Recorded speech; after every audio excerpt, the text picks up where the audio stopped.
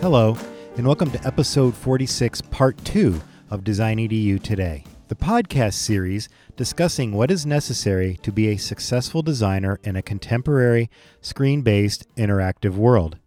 I am your host, Gary Rosance, Assistant Professor of Graphic Design at the University of Maryland, Baltimore County. In both part 1 and part 2 of this episode, we will be discussing the ins and outs of UX and UI boot camps, how boot camps compare to traditional four-year graphic design programs, and the similar struggles that both boot camps and traditional design programs face when training emerging designers. Today's guest is Mike Josie. Since 2001, Mike has devoted his career to nurturing and leading design communities. Currently, he serves as partner and community director at Designation, the leading UX and UI design boot camp, where he helps prepare students to become conscientious, skilled design leaders of tomorrow. Mike has lectured across the country on community and careers in design at the DSVC National Student Show and Conference, Frontier AIGA Design Educators Conference, the Hike Conference, Design Exchange Boston, Phoenix Design Week, Brooks Institute, and to a host of organizations. He does occasional projects under the name Listening and Speaking. He lives in Chicago and no longer fears snow. You know, this is just for me to kind of like get a understanding of like how your program works and others that are similar. So personally, I think oftentimes like substantial visual design learning occurs not in the making, but during critique, when students see examples of both good and bad design and have, instructor or facilitator, however you want to call it, led conversations about those differences of what's good and what's bad.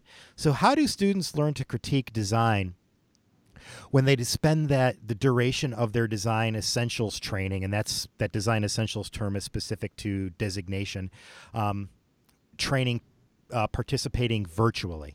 Yeah, it's definitely a tricky concept to understand virtually, and I think we all certainly see as educators people who struggle with accepting critique and being able to understand critique, certainly at first, but then even sometimes later on in the process. At first, they really learn by watching. Our Design Essentials and Virtual Phase creative directors do a great job of building up to it. They do check-ins with the full cohort right away. I think even the first day of Design Essentials, and then 2 more times that week, our creative director James, handles that check-in with the full cohort. Also with individual teams, because they're working on teams right away and they're doing individual projects. All of the projects that they do in the virtual phase get graded. So they're submitted and they're graded, and those grades come with an explanation for what that grade means. They also are able to get pretty serious one-on-one time with James, who does Design Essentials, and Katie, who does the virtual phase. They really set up environments also where designers can provide critique in their smaller groups and teams. So every design team has a Slack channel that's dedicated to it that the creative director is a part of, that the graders are a part of also. And they're keeping an eye on the conversations that happen there and making sure that it is useful, it is constructive, to make sure that those conversations are happening in really useful ways. And making sure that they can provide critique to each other and feel comfortable to do so. So there's a lot of rule setting even at the very beginning of, this is what it means to critique constructively. This is what it means to seek feedback on your work, and this is why getting critique on your work is important. So a really big principle that we practice here is the ASK method of critique, which is actionable, specific, and kind. We have a pretty official rule that the only criticism allowed is constructive. So it cannot be something that is just crapping on a piece of work, but it has to, discuss what is working about it. It has to go specific.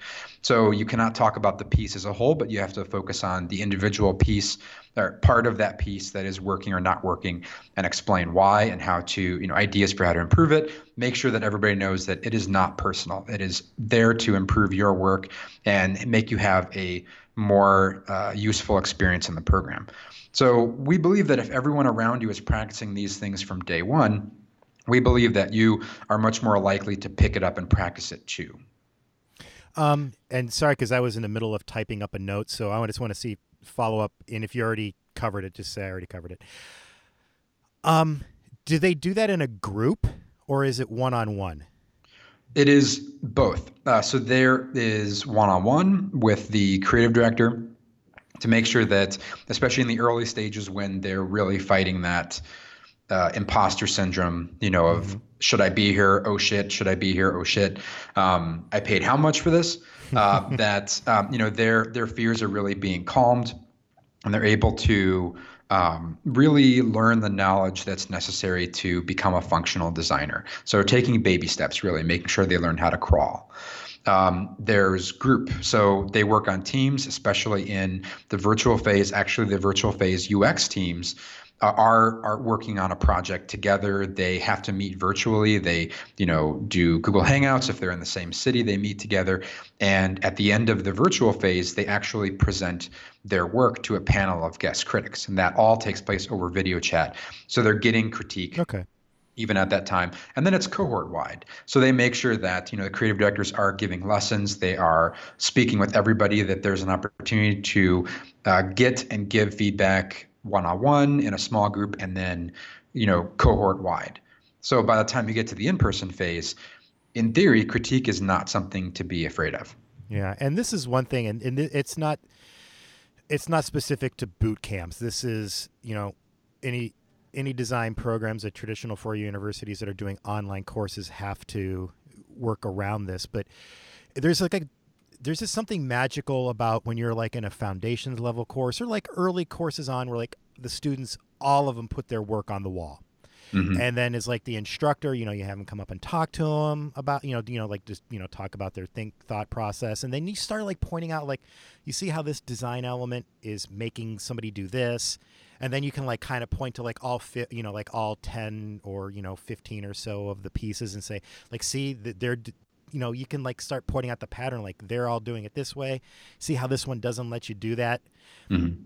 And I just personally can't there's like so much learning that's going on by just having everybody sitting in seeing the same thing at the same time, listening to the same conversation, that I just can't wrap my head around how online technology lets you do that. And I think that's just my own ignorance, but yeah, definitely those opportunities to, like you said, put up work on the wall, have everybody gather around it and talk about it. Those happen way less often than I would like for them to happen at designation and probably in any boot camp, because that's probably one of those things that we just had to remove from the curriculum to make sure that the implementation of those hard skills and soft skills was happening quicker. So that definitely happens on a group level, but cohort wide, it's a lot harder to do that on a regular basis, for sure. And it's not just boot camps. That's like any program that is online, whether it's accredited 4-year or whatnot. I just, like I said, to me, I haven't tried because I have the luxury of I don't have to. But when I'm forced to, that's going to be the one thing that I just can't kind of wrap my head around. Yeah. So, so I like that you have a distinct, and correct me if I'm wrong. I'm getting this from kind of like looking at the website. I like that you have a distinct UX and UI path to combat that lack of specialization that a combined UX UI bootcamp may have. Mm-hmm. So I also struggle to find enough time and credits to teach both. And, it makes perfect sense that you would also have that same problem. Like, it's really hard to do both. So what's the balance? So how much UX do your UI students learn? And on the flip side, how much UI do your UX students learn?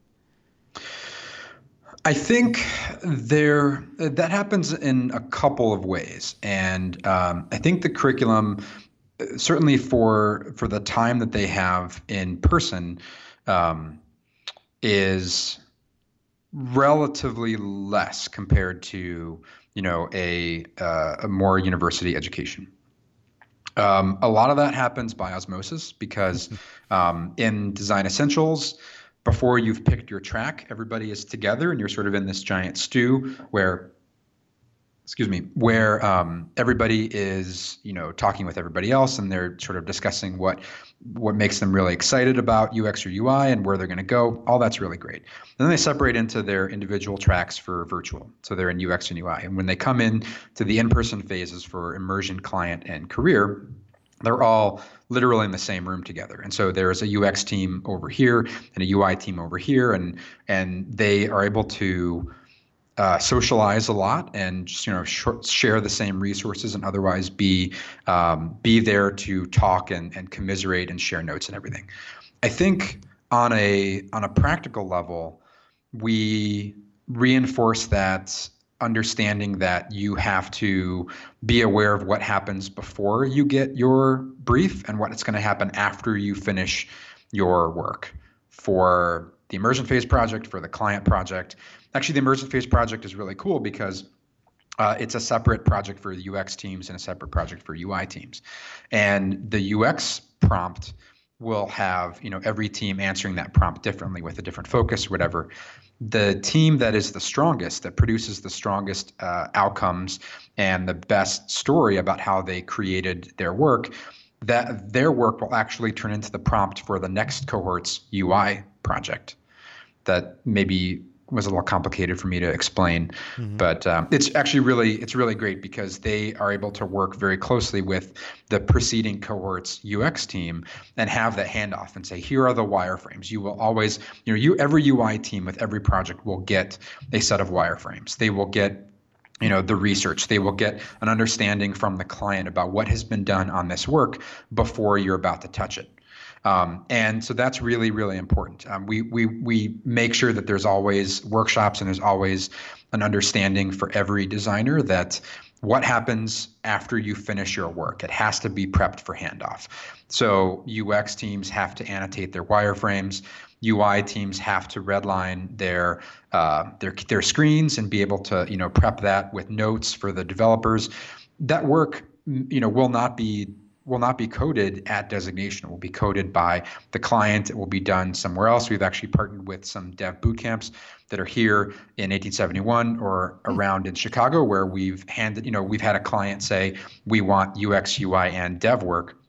We'll handle the UX and UI, and then another dev bootcamp will handle the dev. So we've handed off work before to other bootcamp teams. So that's really great. I think certainly we don't expect fluency for UX designers in UI. We don't expect fluency for UI designers in UX, but we expect conversational language. We expect you to know how it works, and we expect you to know where this work came from and where this work is going. I think that's amazing that you're doing having one cohort handing off the UX to the UI. But the only one thing that I could see kind of like problematic about that is that then you're siloing them. And so you're not like having, or is there at least like a sort of a bridge so the UI team can go back and say, hey, UX cohort, I need to pick your brain a little bit about this, what you handed off to me. Yeah, that opportunity is always available to the UI team, but you're right. I mean, it was a previous cohort. Different cohorts are in different rooms, or if the cohort has graduated already, they can be harder to get a hold of. But the expectation is they will always be available for questions. Okay, I mean that's generally what is happening in the industry. I mean, well, it depends. Every place is different. So some ask, oh God, another thing that I like too that you did that this is the biggest knock for me on 4-year programs. university is just like being able to collaborate between departments. Mm-hmm. It's just logistically, it's a pain in the rump. I mean, because most universities have a design program. Most universities have a human-centered design program, and most of them have some sort of computer sciences program. Getting all three together to collaborate at a university is next to impossible. Yeah. Where you can just like do it on a daily basis and like, it's no big deal. That's just like an amazing experience that you could have that just we can't replicate in four-year universities like I wish we could. Yeah. So kudos to you. Well, thank you. I think, we are a startup.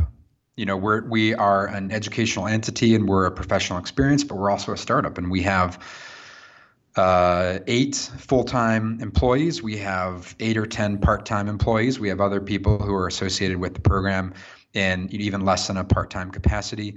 But really those 8 people, we get in the same room 2 or 3 times a week. And one of those times might be over beer on a Friday happy hour. But we are really close, and we make sure that we communicate with each other, because we know that James, who runs the Design Essentials program, that his work directly impacts Katie, who runs the virtual phase, which directly impacts Doug, who runs the immersion phase, and directly impacts on and on all the way down the line. And even the work that I am doing at the end of the program in the career phase, sometimes we need to backward design it to go all the way back to DE and say, we need to now make a change in the curriculum all the way at the beginning to prepare you for what needs to happen at the end of it.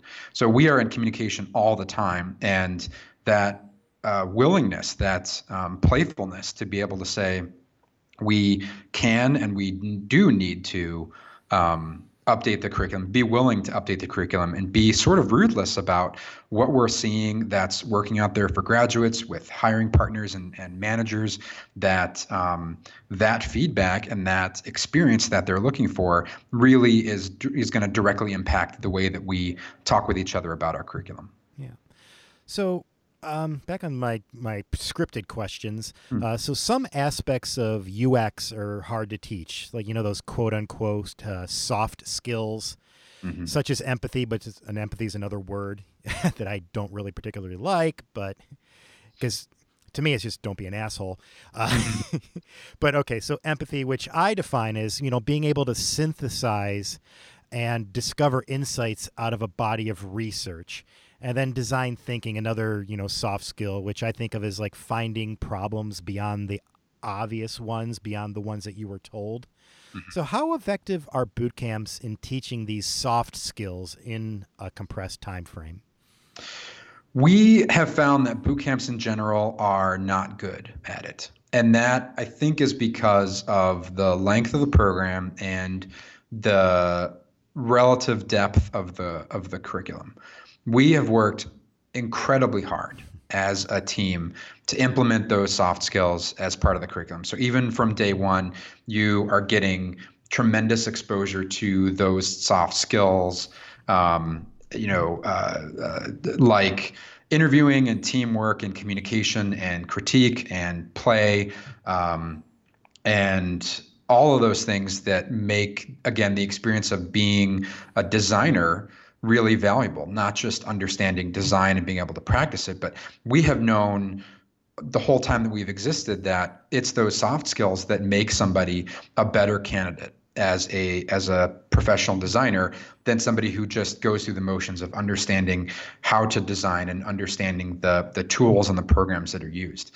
So it's been incredibly important for us to bake in soft skills all the time, and we're doing lots of supplemental workshops. Journaling is something where we actually put on the calendar every single night, you need to journal about the day. So talk about what happened today. That will come in handy later when you're doing your case study. But also, journal at the end of the week and talk about how did you grow this week? This is the end of your sprint, of your weekly sprint. What happened over the course of this time? So you're starting to synthesize that information. And that synthesis is such a huge word for me, because analysis and synthesis are really the cornerstones of making a good case study, of making a good story about how you grew as a designer through the experience of being a designation. And if you cannot analyze those experiences on an individual level and on a collective level and synthesize all of them together and say, here's who I am at the end of all of it, then the experience was not meaningless, but pretty close to meaningless. If all that you are is a collection of those hard skills, then you're not going to be somebody who can really nail an interview, who can be seen as a really excellent teammate, potential teammate for a bunch of designers in a room, who can solve problems, who can communicate with clients, who can admit failure. All of those things, happen through experience, and they must be baked into the curriculum. So that's something that I'm not sure if too many other cohorts do. We took up some pages from Dev Bootcamp, which is probably one of the greater dev-focused boot camps out there. They have emotional intelligence. They really, really focus on the EQ of every designer in their program. So that's something that's been really important to us to really have. Yeah. I like that term, emotional intelligence versus empathy. I just like that. It just feels like, yeah. Anyway, I like it better. It's funny because I wish that I could think of a better word than empathy, but it's something that I actually started describing to designers here when I got here, that's the designer's secret weapon. That empathy is the thing that defines us as professionals and as educators, because we put ourselves into the shoes of everybody that we meet, not just the clients, but our teammates and creative directors and everybody else. But it's really not our secret weapon anymore. It's our primary weapon, especially in this day and age when empathy is not at all valued on a governmental level, on a societal level, that we have to fight back with that empathy. And I think you're right, that emotional intelligence is something that it's way more than empathy. It's the understanding of how empathy rolls into all these other soft skills that make you a stronger human being, that we really need to make sure that we teach and that we make sure that our designers practice. Yeah, I mean, to me, I kind of describe it as, everybody should have empathy. That's a basic every good human being should have empathy. So so when you remove that, from that perspective, it's really, there is a process to understanding it that you go through, that we do really well as designers. That's the unheralded thing that we do, is this like you said, that investigation of other people. We put a process to understanding people that, other people just don't have, for whatever reason, whatever it is about design. So, back on these are my scripted questions again. So teaching is hard. When we go into it, unless you went to school for K through 12 education and you actually learned how to teach, when you're trained as a designer, that doesn't mean you're a good teacher of design. And universities, mine included, have entire teaching and learning centers devoted to best practices and teaching and, how to write pedagogy and how students learn. So how do you empower your, I don't know what the term is, mentors, facilitators, professors, teachers? How do you empower them to be, be better teachers, and how to be, help the students? Yeah, a couple of ways. First is we call all of our teachers creative directors, because that's the role. I mean, there's definitely education involved and in imparting skills and knowledge, but their main function is to, guide you on a professional sense to get to the point where you can be self-sufficient as a designer and, understanding all the bigger concepts of being a designer. So that's one of those terms that we use, again, moving away from student and teacher, things like that. I think one of the things that's really important is to understand is a fair number of our creative directors are graduates of the program. So they came through as designers where they had a particular skill set. Some were involved in traditional design. Before that, some were designers and developers. Again, Doug, who is our immersion phase creative director, he was the guy I mentioned who had 25 years experience working at Disney and Mattel and the Girl Scouts. So they, I think, as sort of pure empathy, they really understand what it takes to be successful in the program and how to take the most advantage of it. And they understand where their instruction or the instruction that they received was strong, was weak, could be improved, and they're able to, iteratively improve on it with every cohort. So the other factor I think that makes our creative directors pretty successful is knowing that there's a balance between being a teacher type and being a creative director type. And that combination is really rare. In fact, we have, worked with, I don't know how many, maybe 10 or so guest instructors and people who were around for a few weeks or for a single cohort where they kind of washed out of the program because they were either coming from a straight creative director background and they didn't really understand what it took to have a teaching side and to employ that teaching side, or they came from a straight teaching side and didn't really understand how to be a good creative director. So finding those people who have that balance, who are excited to display that balance and practice it, is a challenge. And that is one of the reasons why, I think we've been intentionally slow to grow. We have, these two particular tracks. We have the part-time leads to full-time program, and we're staying relatively small for the moment because we understand how difficult that balance is to get and then to maintain.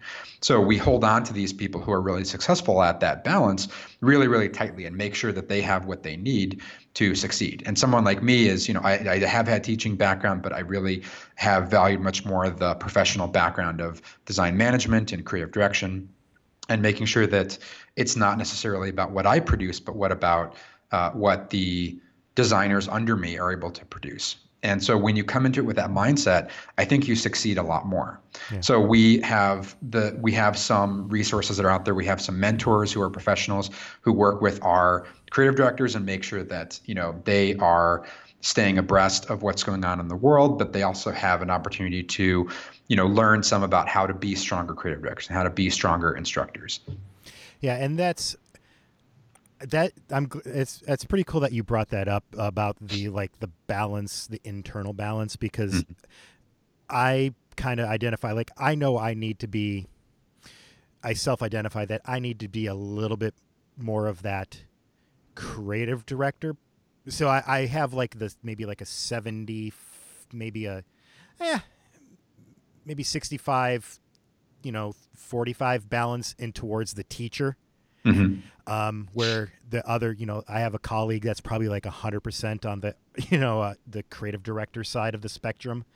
And so it's always good that when you have that balance between all your instructors, that if, it does let you get away with somebody's a 100% one thing and you're 100% the other, then you can, together, the two of you get that right balance, if that makes sense. But no, that's cool that they're cognizant of that, because that's a real thing. Yeah, no, it's a big challenge, and we've certainly seen the terror in creative directors' eyes that first week or first couple weeks when they come into that environment, and it is not going to be a straight teaching experience, and it's not going to be a straight creative direction experience. It has to be somewhere in between, and if you are not able to grasp that quickly, then it can be really hard to stick around for multiple cohorts. So we're really, really lucky in the team that we have right now to be able to do that. Yeah. So that's perfect. That leads into my next question. It was basically, I already asked the first part of it, which was how much time do you spend reworking, and you've answered that, but how do you know if something is wrong or if something isn't working? What mechanisms do you have built in to put up the red flags? Yeah, we're fortunate that we are able to know those things pretty quickly. We seek feedback from the full cohort at the end of every phase. So they're talking about, the recent past and their experiences there. And we ask them really to kind of open up and talk about anything, if it's the curriculum, if it's the projects, team structure, the supplemental workshops, whatever that might be. We also make it clear that they can speak with a staffer anytime they have concerns. And like I mentioned with Design Essentials, that happens right away. So they know that if they have a question that they need to speak with James about, James is available 2 times a week for one-on-ones. We're all available on Slack pretty much all the time. So people can come talk to us, and we encourage them to do that. We have staff meetings twice a week, and we're able to talk about how those curriculum changes affect every phase of the program. What I find interesting is there might be designation graduates listening to this recording who came to the program in 2014, 2015. They would not recognize the curriculum today whatsoever. And I think we all on staff here love being drivers of that change because we really believe in the mission of designation. We're really driven by the same motivators, which is to honor the commitment that these designers make to change their lives and really start a career in digital design. So again, going back to the idea that we're a startup, again, we're 8 people, and we are a startup, and in many ways we get to act like one. So there are a lot of great things about understanding when there's a red flag that's raised, we will do everything we can to make sure that it's resolved, it's corrected, that it comes up either never again or in a more productive way for the following cohort. Yeah. So anybody who's listened to this podcast knows that I've complained a lot about finding the right balance between visual design, front-end development, and user experience. I've also struggled, to find the best way to introduce projects to students, how to make students, not make them, but what's the best way to have students conduct research? How do you make learning some of these things permanent? So what are some of the things that you've struggled with from cohort to cohort that you just man, I want to solve this, but it just can't? Because our cohorts overlap, especially the in-person phases, there tends to be a comparison between what you get in your cohort as a designer and what the previous cohort got. If there's a change and that's seen as somehow negatively impacting their experience, there can be some upset feelings about that. I think the removal of dev from the curriculum was a big one. The last cohort to be able to quote unquote major in dev, they felt like they had a certain experience, and the subsequent cohort, felt like they had been robbed of that experience. We also established the career phase as a specific phase for those 2 weeks. Before that, it was a little more haphazard, the structure of being able to produce a portfolio in a set amount of time. So, the last cohort to not get the career phase, was somewhat disappointed about that experience. Every major change to our curriculum is something that certain designers see and want for themselves. And sometimes instead of focusing on having a really great experience for themselves and making the most of that, they do want to complain about the next cohort's experience being different. That's sort of human nature, and it's also sort of a result of being, cooped up in a room with people in your cohort and being close to everyone. The next cohort is in the next room over, and being close to everybody in a physical sense. People talk and they complain, and sometimes those complaints are not constructive. And we encourage them to get back to the task at hand and make sure that, you have long-term goals that you are trying to reach. We are here to help you get to those. So there's a lot of work to be done on the specific project in front of you, but also those longer-term projects that you have. The next cohort actually will come in, and they don't really know what the previous cohort went through. We don't compare cohorts to each other. We don't talk about what came before. We only talk about the experience that they're getting in front of them. Mm-hmm. So with their current situation, after a few weeks, any particular struggles of why can't I have blank tend to go away, which is always kind of fascinating to see that happen. I think anything else that we struggle with is pretty universal, reminding people to stay passionate about design and helping them, achieve that passion and maintain that passion, making sure they stay physically healthy. I mean, not getting sick in this room that's somewhat windowless, teaching them practices that they keep long into their careers, teaching them to embrace ambiguity, adapting to the sprint structure, helping them not get overwhelmed or having meltdowns, forcing them to go outside and take a walk around outside. I'd say a lot of those things. God, I used to live in Chicago, so sending them outside to walk along the river, right Yeah. where you're at. Oh God, that was my favorite spot to go walk. Well, second favorite, but I digress. So I've got just a couple more questions, but there's one that popped up that we haven't come back to that I might as well ask now that doesn't relate to anything else. And it has to do with you said that, so the work that the students do with these startups, is it pro bono or is it paid? And how do they feel about doing, kind of giving away free work if they are? Yeah, so it is entirely pro bono when it comes to the relationships that we set up with those clients. Being surrounded by 1,000 startups in this space is really inspiring to understand how design and UX and UI and how understanding your users is going to be directly applicable to the success of your product. So we don't really have any complaints from our designers about doing work for free. The truth is, this is something that differentiates Designation from almost every other boot camp out there. There are a couple that do it now, but for several years, we were really the only ones who did that. And that started from even back in our first cohort. It was one of our primary values to provide that real world experience. So we really see that the people in the program do understand and do value it as a significant differentiator, as something that gets them much more value for the investment that they pay to come to Designation.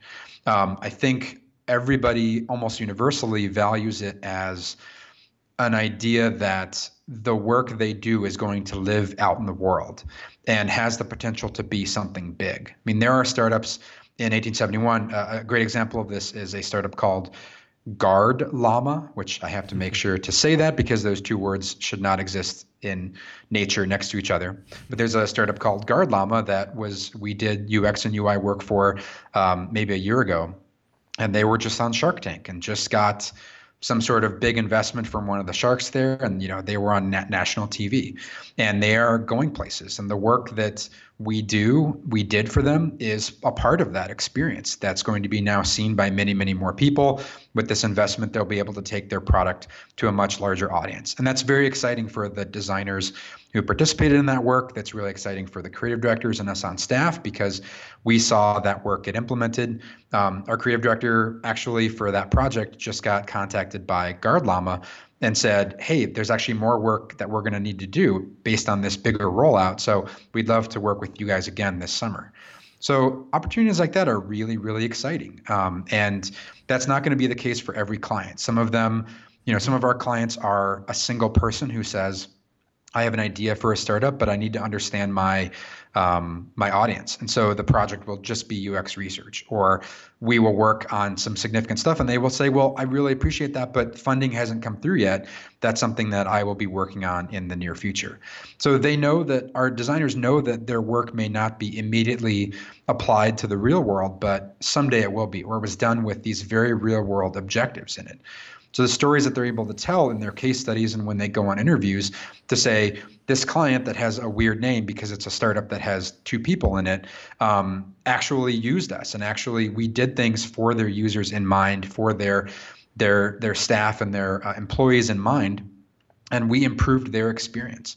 And that's something that is inordinately valuable for the experience of how to be a designer when you get to the interview stage and the professional stage. Yeah, no, and it totally is. But it's something, and I've polled my students over the course of, and this is at traditional 4-year universities, I've polled them over the years, and a lot of them kind of resent doing work for free. And it's something that I just struggle with it because I know the value, and also, too, on the grand scheme of things, are you devaluing, are educators devaluing design by seeking out free work for these learning opportunities? And, it's a real serious debate that I just, it's one that I just don't know what to do with. But I think, and this is me just thinking out loud, I think one thing that helps in your case is that the fact that it's kind of like upfront, this is going to happen. So they're completely, I mean, if a student doesn't know that they're going to do that when they enter into your program, they obviously didn't do their research. Yeah, no, it's impossible to escape. I mean, we put it front and center on the designation website, and it's part of the interview process. So we make it clear that that's a big part of it. You talked about the, understanding one's own value as a designer. Yeah. And that's something that's really, really, really important to me personally, and something that we have put into the curriculum significantly. We ask our designers to understand their values, and we say, it's not necessarily right or wrong that free work is bad.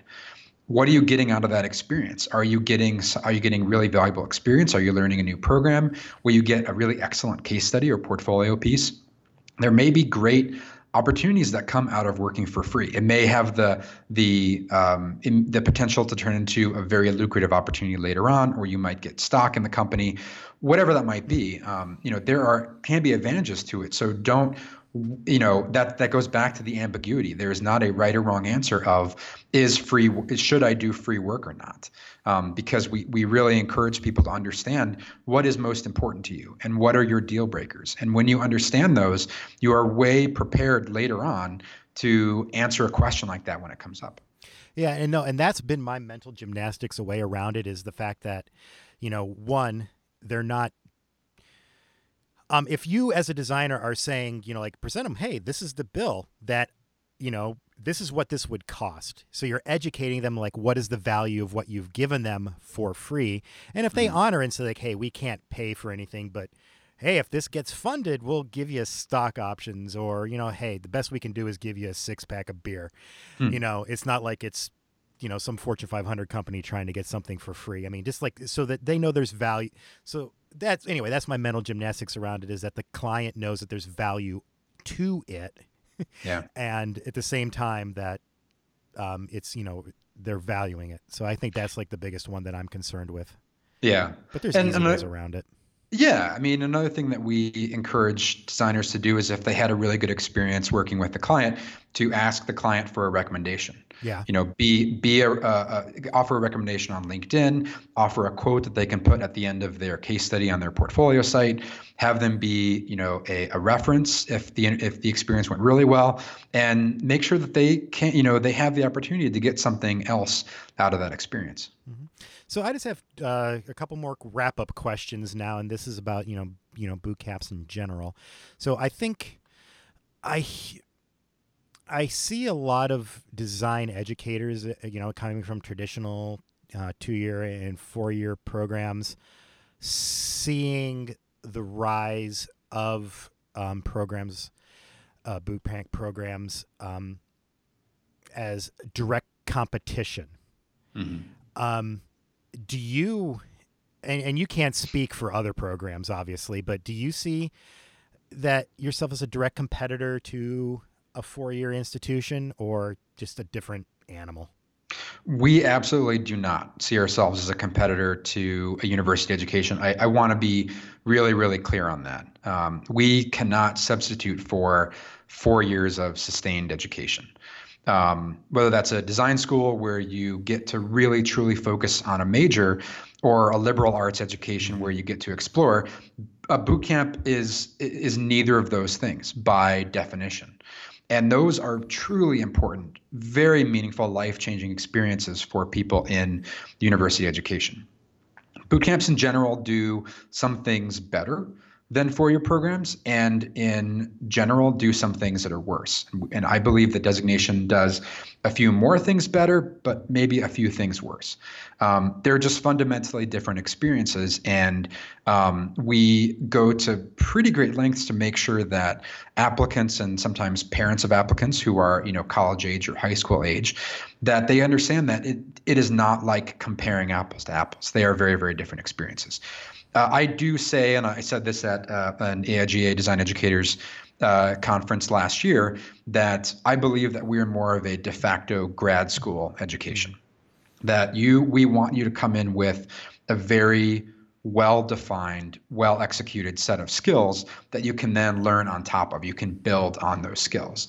The career switchers and the career advancers that I mentioned earlier, those are the ones who really, really do great in the program. And the career starters are the ones who are it's trickier for them to really take the most advantage of the program compared to those other types of designers in designation. It is a massive shock to the system for people to come in with only a high school education to a boot camp program, and especially designation. I talk about all the time to my designers. It takes me 6 months at least to feel acclimated to a brand new job. And, imagine what it's like to have to work way quicker than that. You only get 6 months at designation. You have to become acclimated to it much quicker. There are lots of people who are just more suited to have a slower paced, more sustained development as a designer and as a growing adult.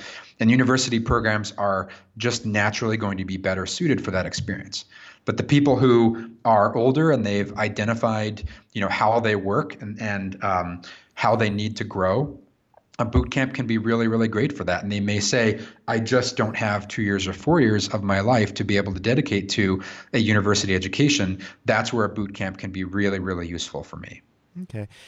So the next question, I just want to kind of put into context before I ask it.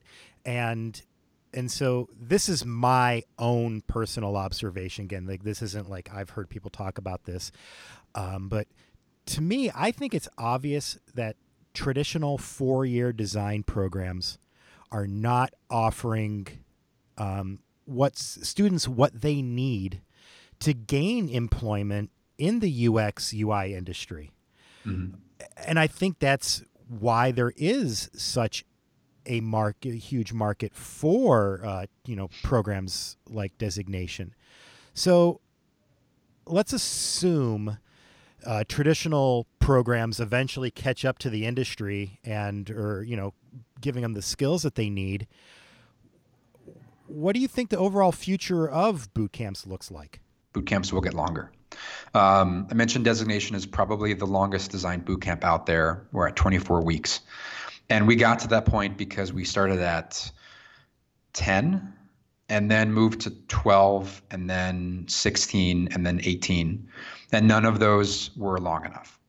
Any boot camp who says that you can go from 0 to UX designer in 10 weeks is fooling themselves, and they are trying to fool you. Without a ramp up, without that gradual ramp up, our phases, skills just can't be picked up instantly. And the cadence of our phases is really intentional. First, you design for knowledge in Design Essentials. Then you design for experience in Virtual. Then you design for expertise in the immersion phase. Then you focus outward and you design for others in the client phase. And finally, you focus inward and you design for the hardest client, which is yourself, in the career phase. So that's very intentional. That ramp up is very intentional. And we need to be able to have our designers crawl, walk, and then run, because you can't just go from 0 to sprint in 10 weeks. That is physically impossible. I think you have so much potential to lose your designers and your students from the very beginning and never really get them to catch up to any of the stronger students that are in that program. So that's what we see from other boot camps. That's what we've seen at designation, that we need to lengthen it. We even joke that 24 weeks isn't enough. And we may see in the future that we will extend it even further, because there's always more basics that can be learned. There's more supplemental activity that can be had.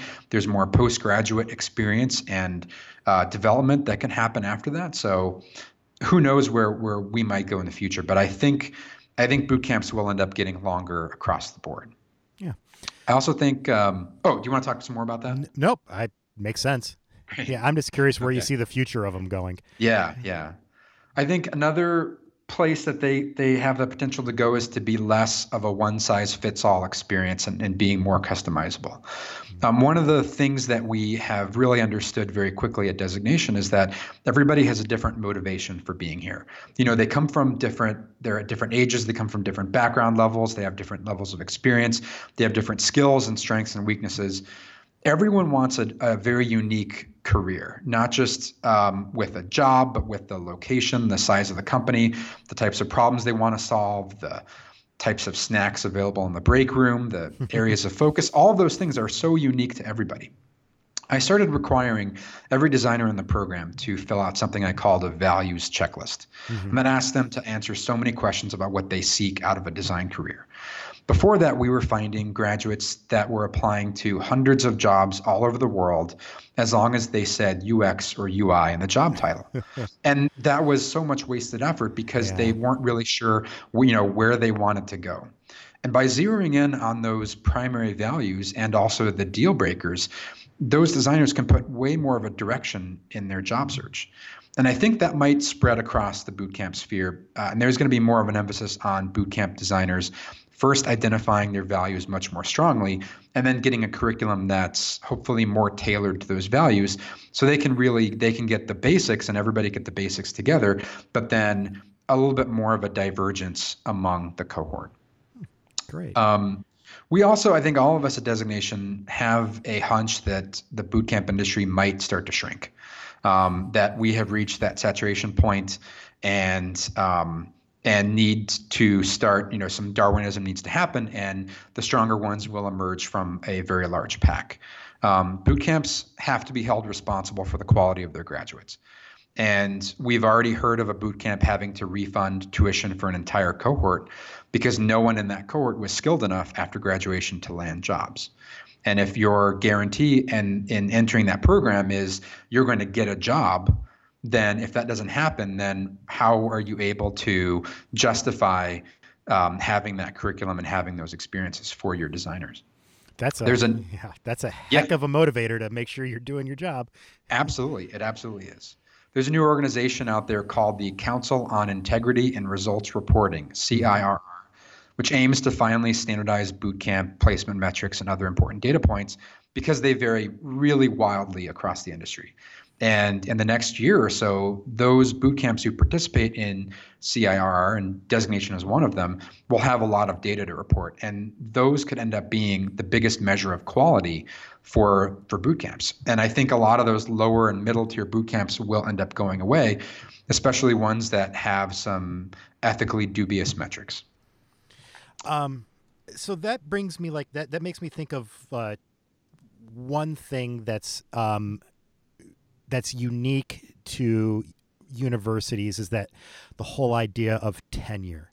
Mm-hmm. So the idea of tenure, at least the way I understand it, is you go through this process, you spend your 6 years proving your worth to the university, and then when they tenure you, that means they can't fire you, which now means you are really free to experiment, because experimentation is what's going to lead to things growing and things being better. But if you don't have the safety net of knowing that your experiment could fail, you don't experiment. So I could see like a danger for the boot camps is that the minute you find, things that work, you're not going to want to change and evolve because you've got a formula that works. Yeah. Because of the fact that if the things you just said, have you thought about that at all? Yeah, I mean, it's certainly something that we are aware of and we work really hard not to do. I think you could see that happen in the bootcamp environment for sure. And just the same way you could see it in any design firm or office that is somewhat insulated and wants to insulate themselves from the world outside, that can be really easy to do if you're not paying attention, if you're not doing some self-auditing on a regular basis, if you're not interviewing your users and the decision makers and the stakeholders and everybody who is around you as a working entity. So we are very much, a group of people, again, the 8 of us in our startup environment who don't want to remain stagnant. We don't want to create something that is going to stay the same because we know that this industry changes big time. Another example of is a year and a half ago, I think. Yeah, about a year and a half ago, we were teaching Illustrator as our primary UX and UI tool. And we heard from hiring partners and recruiters that it's not Illustrator, it's Sketch that people are working in. So we instantly, with the next cohort, said, we're no longer having you learn Illustrator, you're going to learn Sketch, and therefore they're going to be much more marketable to hiring partners. So that sort of thing has to happen. We have to have our ear to the ground. All boot camps do. Yeah. And if we don't, then we are going to be seen as old and outdated. We're going to be less relevant. We're going to be less impactful for the people who come to the program. It's just a domino effect of bad things that could happen for sure. Yeah, unfortunately, you're more nimble than traditional 4-year programs, but it doesn't have to be that way in 4-year programs. But they just don't keep up. Yeah, absolutely. So, Mike, before I let you go, is there anything that you want to personally talk about? Anything open mic? Anything that I missed? Whatever. Before I answer that, I do want to go back and say one more thing about where I think boot camps are going. Maybe we can edit back in there. Yeah, no worries. I think that we're also seeing larger companies start their own boot camps. Yeah. As a recruitment tool for new employees and a retention tool for existing employees. IBM Design is the hugest example of that, where they put new employees through a required 3-month boot camp to get immersed in the world of IBM and the language of their design before they can return to their home offices. There are also a lot of companies that have launched innovation labs, which have that similar sprint format. It's a real fast-moving structure to pull in multidisciplinary teams to work on big problems really quickly. And those are places where we're seeing increasing amount of our graduates and UX designers in general get hired. And I think that's a practice that's going to spread across corporate America more and more, especially if companies start to have leadership that finally understands the role that good design can play in business. Yeah, no, I saw a specific one for Shopify. They were looking for somebody they're building exactly what you're talking about, and they were hiring somebody they wanted to lead that out. And I was like, well, that's an interesting job that's the first I've ever seen that one for. Yeah. So it's pretty exciting. Yeah. No, there is nothing that I'm working on personally outside designation that I would want to promote. We're just going full steam ahead, graduating our 400th designer in July, so we're really excited about that. I'm always happy to speak further about boot camps in general. If anyone out there wants to have those conversations, we're really excited to talk about boot camps, talk about the experiences we want to learn from other educators and other professionals out there. We want to improve our curriculum and hear what's going on out there, because there's always room to grow. So I always love to have those conversations with people. That's all we have time for today on episode 46, part 2 of Design EDU Today. I want to thank today's guest, Mike Josie, for being so generous with his time. I want to thank the audience for listening, and I want to thank the Design EDU Today hosting sponsor, DigitalOcean, and the CDN sponsor, Fastly, for making the hosting and distribution of these podcasts possible. I also want to thank the AIGA and the AIGA Design Educators community for their generous support of my research that led to this podcast series. If you like this podcast, consider leaving a review for it in the iTunes store and share it with your colleagues and friends. To discover more about the Design EDU Today podcast and read the session notes and transcripts, visit the show website at designedu.today. To keep up with new show releases, you can follow us at Twitter at Design EDU Today, like the Facebook page, or subscribe to this podcast through the iTunes or Google Play Store. Finally, if you'd like to suggest topics for future episodes or give feedback to help improve the show, contact me through Twitter or the show's email address at hello@designedu.today. Once again, thank you for listening to Design EDU Today.